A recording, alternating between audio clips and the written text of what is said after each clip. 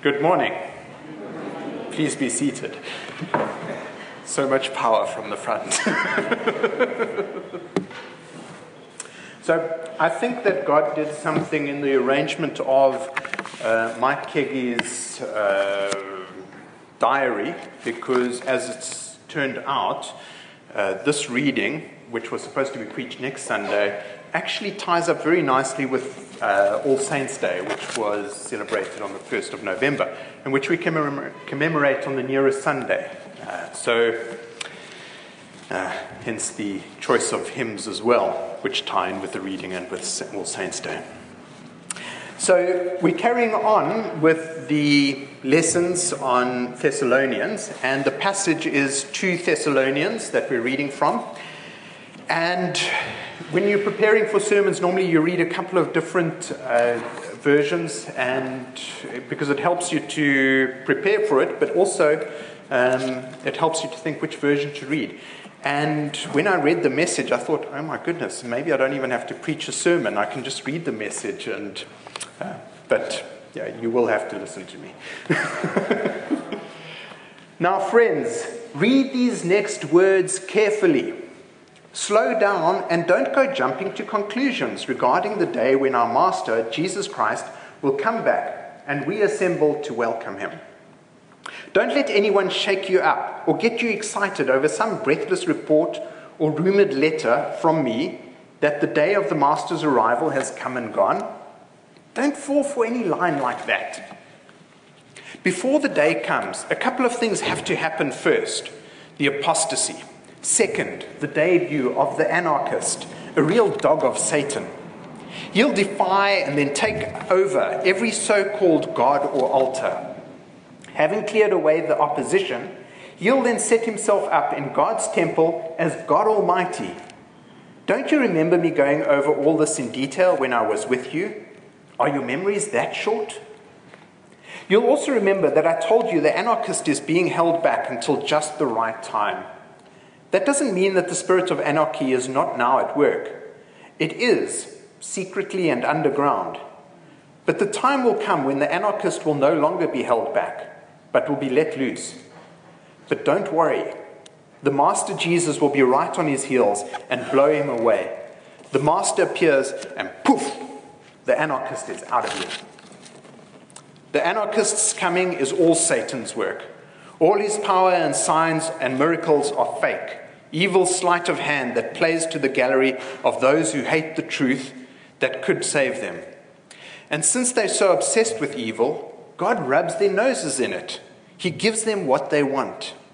Since they refuse to trust truth, they're banished to their chosen world of lies and illusions. Meanwhile, we've got our hands full continually thanking God for you, our good friends, so loved by God. God picked you out as his from the very start. Think of it. Included in God's original plan of salvation by the bond of faith in the living truth. This is the life of the Spirit. He invited you to through the message we delivered, in which you get in on the glory of our Master, Jesus Christ. So friends, take a firm stand. Feet on the ground and head high. Keep a tight grip on what you were taught, whether in personal conversation or by our letter. May Jesus himself and God our Father, who reached out in love and surprised you with gifts of unending help and confidence, put a fresh heart in you, invigorate your work, and enliven your speech. Hallelujah. I'm going to paint a bit of the picture, the context of where Paul was, the congregation, before stepping into the actual letter and going through some of those verses. Firstly, Paul was probably still in Corinth when he wrote 2 Thessalonians. And both letters, 1 and 2 Thessalonians, are addressed as from Paul, Silvanus, and Timothy. The letters are probably the earliest Christian writings that we've got on record. And this is rather significant. This is the earliest record that we've got of what the faith was and how Paul communicated it. Certainly, if it wasn't 1 and 2 Thessalonians, it would have been one of Paul's letters. And we can date this to 49 to 51 AD. And we know that. You can read in Acts chapter 18 that Paul was hauled in front of Gallio, the proconsul of Achaia. And we know from an inscription in Rome that Gallio was the proconsul from around 49 to 51 AD. So these are very accurately dated letters. With the congregation, something happened between the first letter and the second letter, which prompted the second letter in such a short space of time. It appears as though someone sent word, possibly in a forged letter, that Jesus had already returned. Paul is still in very good spirits about the small community at Thessalonians, but it appears as though some false teaching has crept in and he needs to set the record straight. In many of the New Testament documents, I just want to talk about the style now of this particular passage. Parts are written in a genre called apocalyptic. Apocalyptic is a term used differently by various New Testament scholars, sometimes to refer to literature and sometimes a worldview in which some of the Jews were expecting the appearance of God's kingdom suddenly and completely. So what I'm explaining is what happens in apocalyptic literature, because there are definite aspects of it in this chapter 2. You can also find pockets in Matthew and Mark's gospel. I'll read a passage from Matthew just now. And then, of course, the most striking example of apocalyptic literature is the book of Revelation.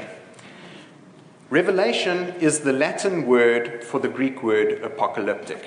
So it gives you an idea of what we're talking about.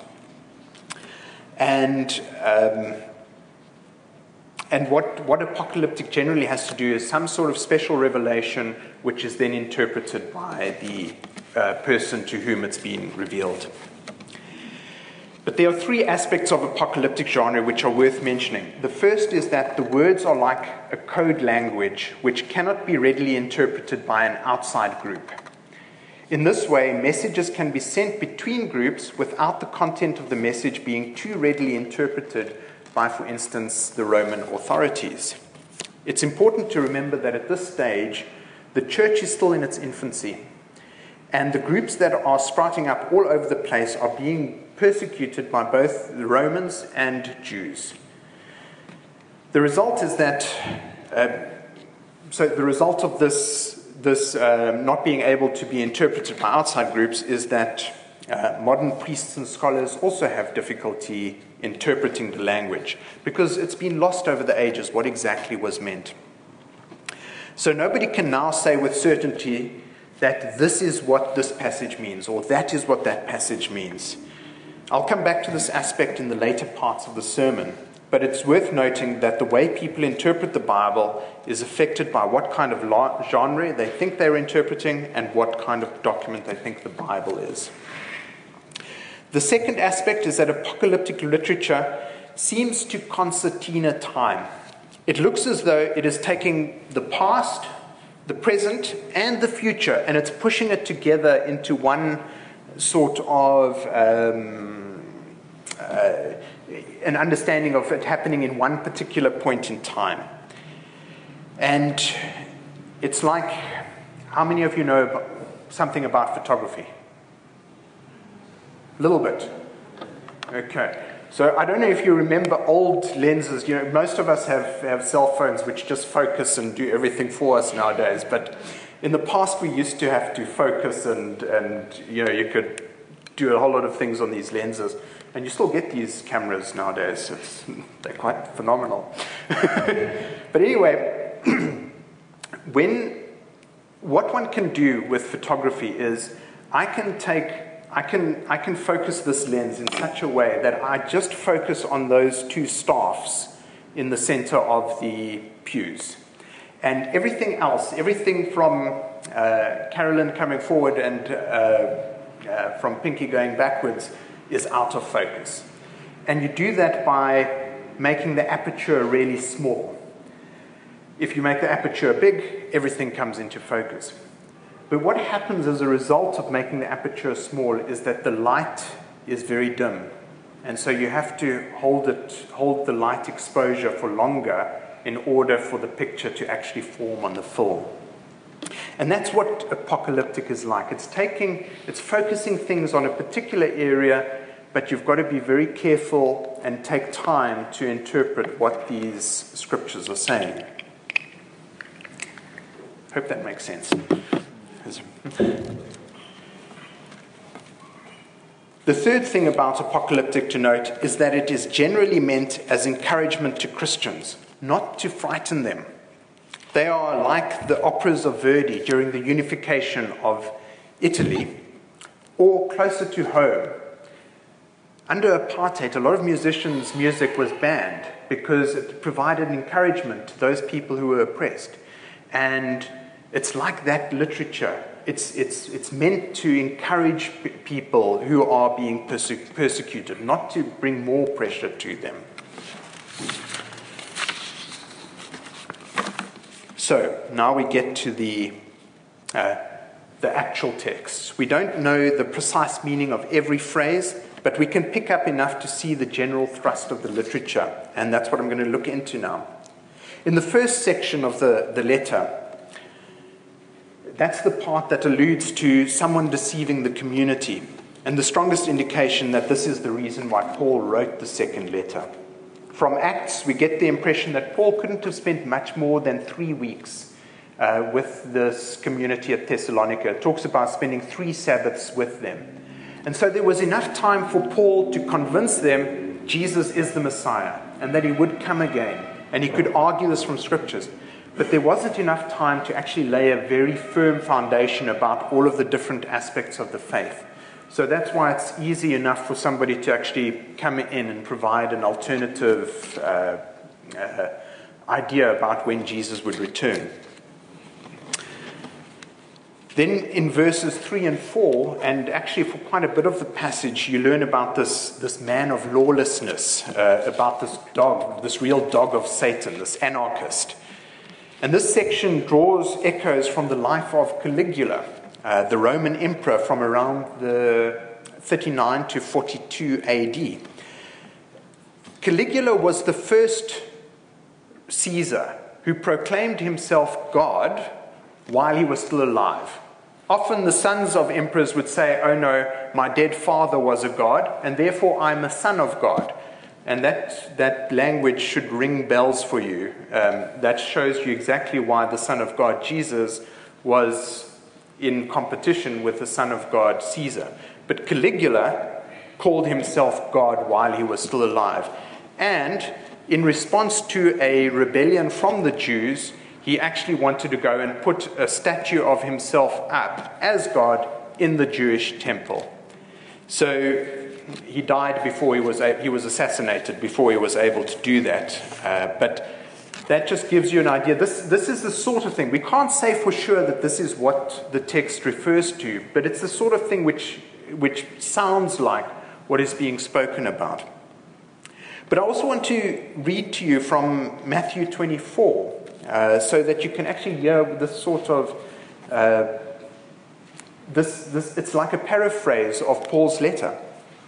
"So when you see the desolating sacrilege standing in the holy place, as was spoken by the prophet Daniel, let the reader understand. Then those in Judea must flee to the mountains. The one on the housetop must not go down to what is in the house. The one in the field must not turn back to get a coat. Woe to those who are pregnant and those who are nursing infants in those days. Pray that your flight may not be in winter or on a Sabbath, for at that time there will be great suffering, such as not been from the beginning of the world until now, no, and never will be. And if those days had not been cut short, no one would be saved. But for the sake of the elect, those days will be cut short. Then if anyone says to you, 'Look, here is the Messiah,' or 'There he is,' do not believe it. For false messiahs and false prophets will appear and produce great signs and omens to lead astray, if possible, even the elect. Take note, I have told you beforehand. So if they say to you, 'Look, he is in the wilderness,' do not go out. If they say, 'Look, he is in the inner rooms,' do not believe it. For as the lightning comes from the east and flashes as far as the west, so will be the coming of the Son of Man. Wherever the corpse is, there the vultures will gather." So you see this theme repeated about how Jesus will appear. Everybody will know about it, and you don't have to worry about somebody sending letters and don't be deceived by the signs that may happen in your presence. Even in the Gospels, Jesus says to somebody who says, "But Lord, Lord, we cast out demons in your name." He says, "Get away from me, I do not know you." People will be deceived. But this takes us further through that passage to what are the consequences of our actions. And where is this from? A lot of people will use these passages where he talks about all of this is from God and talk about predestination. But there are other ways of interpreting it as well. And essentially what we say is the more one positions oneself in the truth, the more one believes the truth. And the more that you position yourself in lies, I'm not trying to make it this side of the congregation versus this side, the more you believe lies, the more you sit yourself in falsities, the more it becomes that makes sense to you. And so we make decisions and we position ourselves in the truth or we position ourselves in lies. And we've got to make that decision ourselves. C.S. Lewis puts it really well when it comes to the eternal consequences of the decisions that we make. He says, "There are those who bend the knee to God and say, 'Thy will be done.' And then there are those who refuse to do that, and to whom God says in great sorrow, 'Thy will be done.'"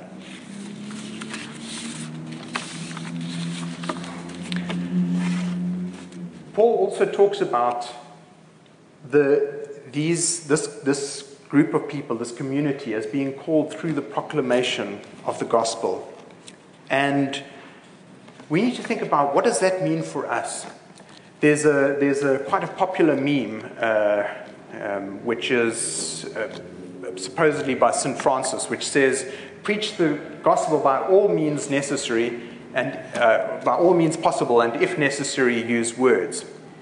And the spirit is good in that, but from time to time we do need to use words. There's a proclamation involved, and it's not good enough just to live a good life. From time to time we do actually have to learn to tell the story of Jesus. We've got to figure out, how is Jesus good news, and then actually articulate it in the situations that we find ourselves in. And this brings us to Paul re-emphasizing about what he taught, both in letters and in word. And in the word, what he uses in the New Revised Standard Version of the Bible talks about the tradition that you received. And we've got to find out which tradition is it that we find ourselves in. The word tradition has a negative connotation generally in the Protestant church. And people are starting to warm to the idea that tradition can be good, because actually what they're now realizing is, well, we all have traditions, but some of those traditions are good and some are bad. And we need to learn to articulate what are our traditions and what are the traditions we find ourselves in. And there's one very important part of that in the Anglican Church. We talk about tradition, reason, and scripture in the Anglican tradition. And I just want to read something from a paper which I wrote a couple of years back.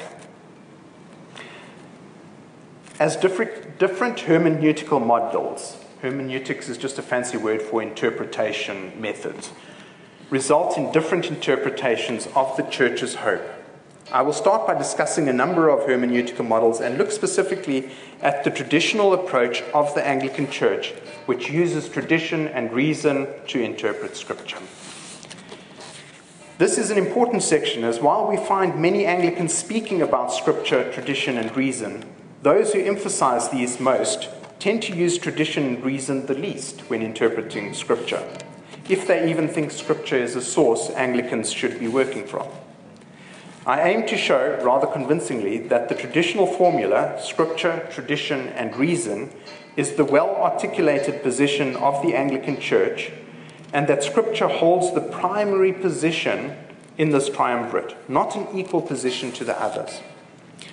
I'm not going to read the quotation from Richard Hooker, but he was one of the first people to proclaim, and essentially what he said was, this was during the Reformation, when the Anglican Church was first formed, and he said it's essentially this: scripture first, then we use reason when there isn't a clear picture from scripture, and when even from reason there isn't a clear picture, then we take the tradition of the church, because that's what we assume has come from the apostles.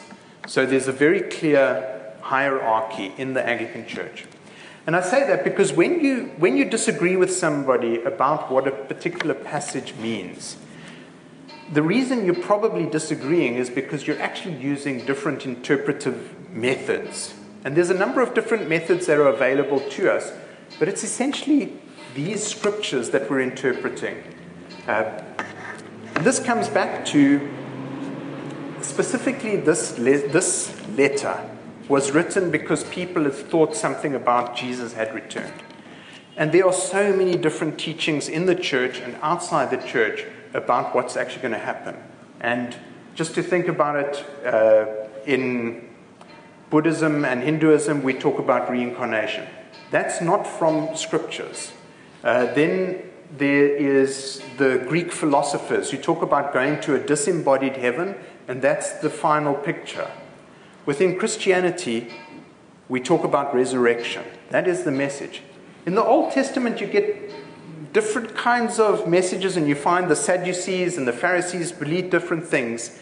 But in the New Testament, it's very firmly resurrection. We die, we go to be with God after we died, and then when Jesus returned, we are resurrected into a new body, but we're not resurrected as somebody else or something else. We are resurrected as the people we are, just sinless. So I will know who Melchior is, and he will know who Philip is. We won't be strangers to each other.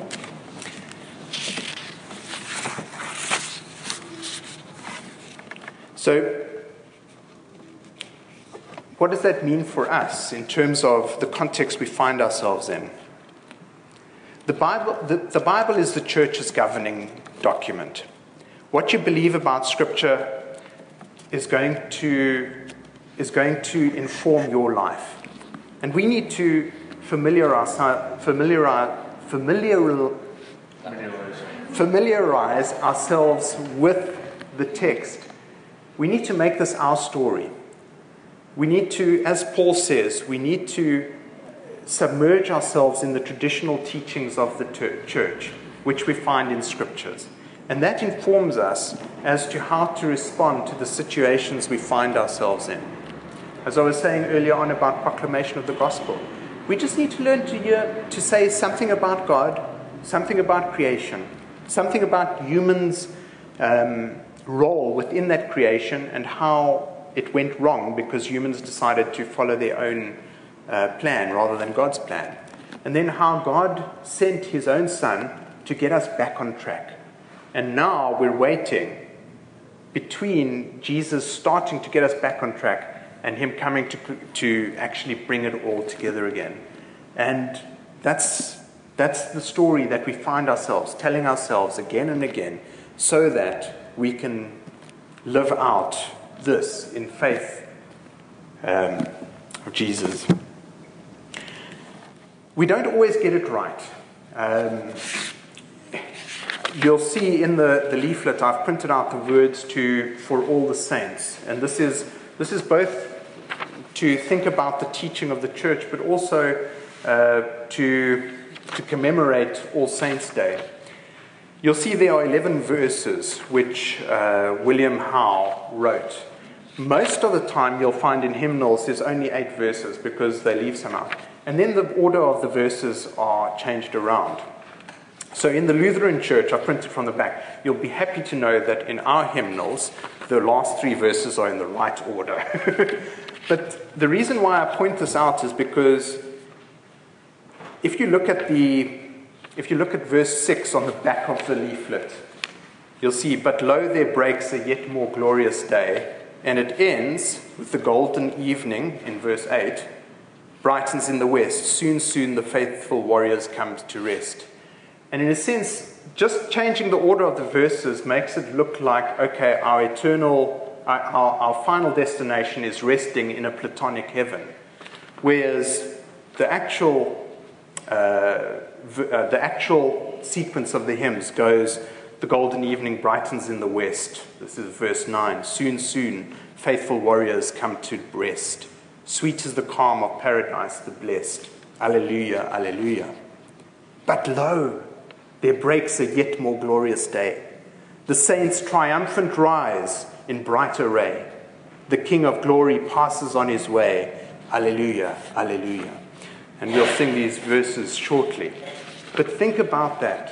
Think about the teachings of the church that we find in 2 Thessalonians, the teachings of Paul. When Jesus returns, it won't be by letter that we find out. We'll know when he returns.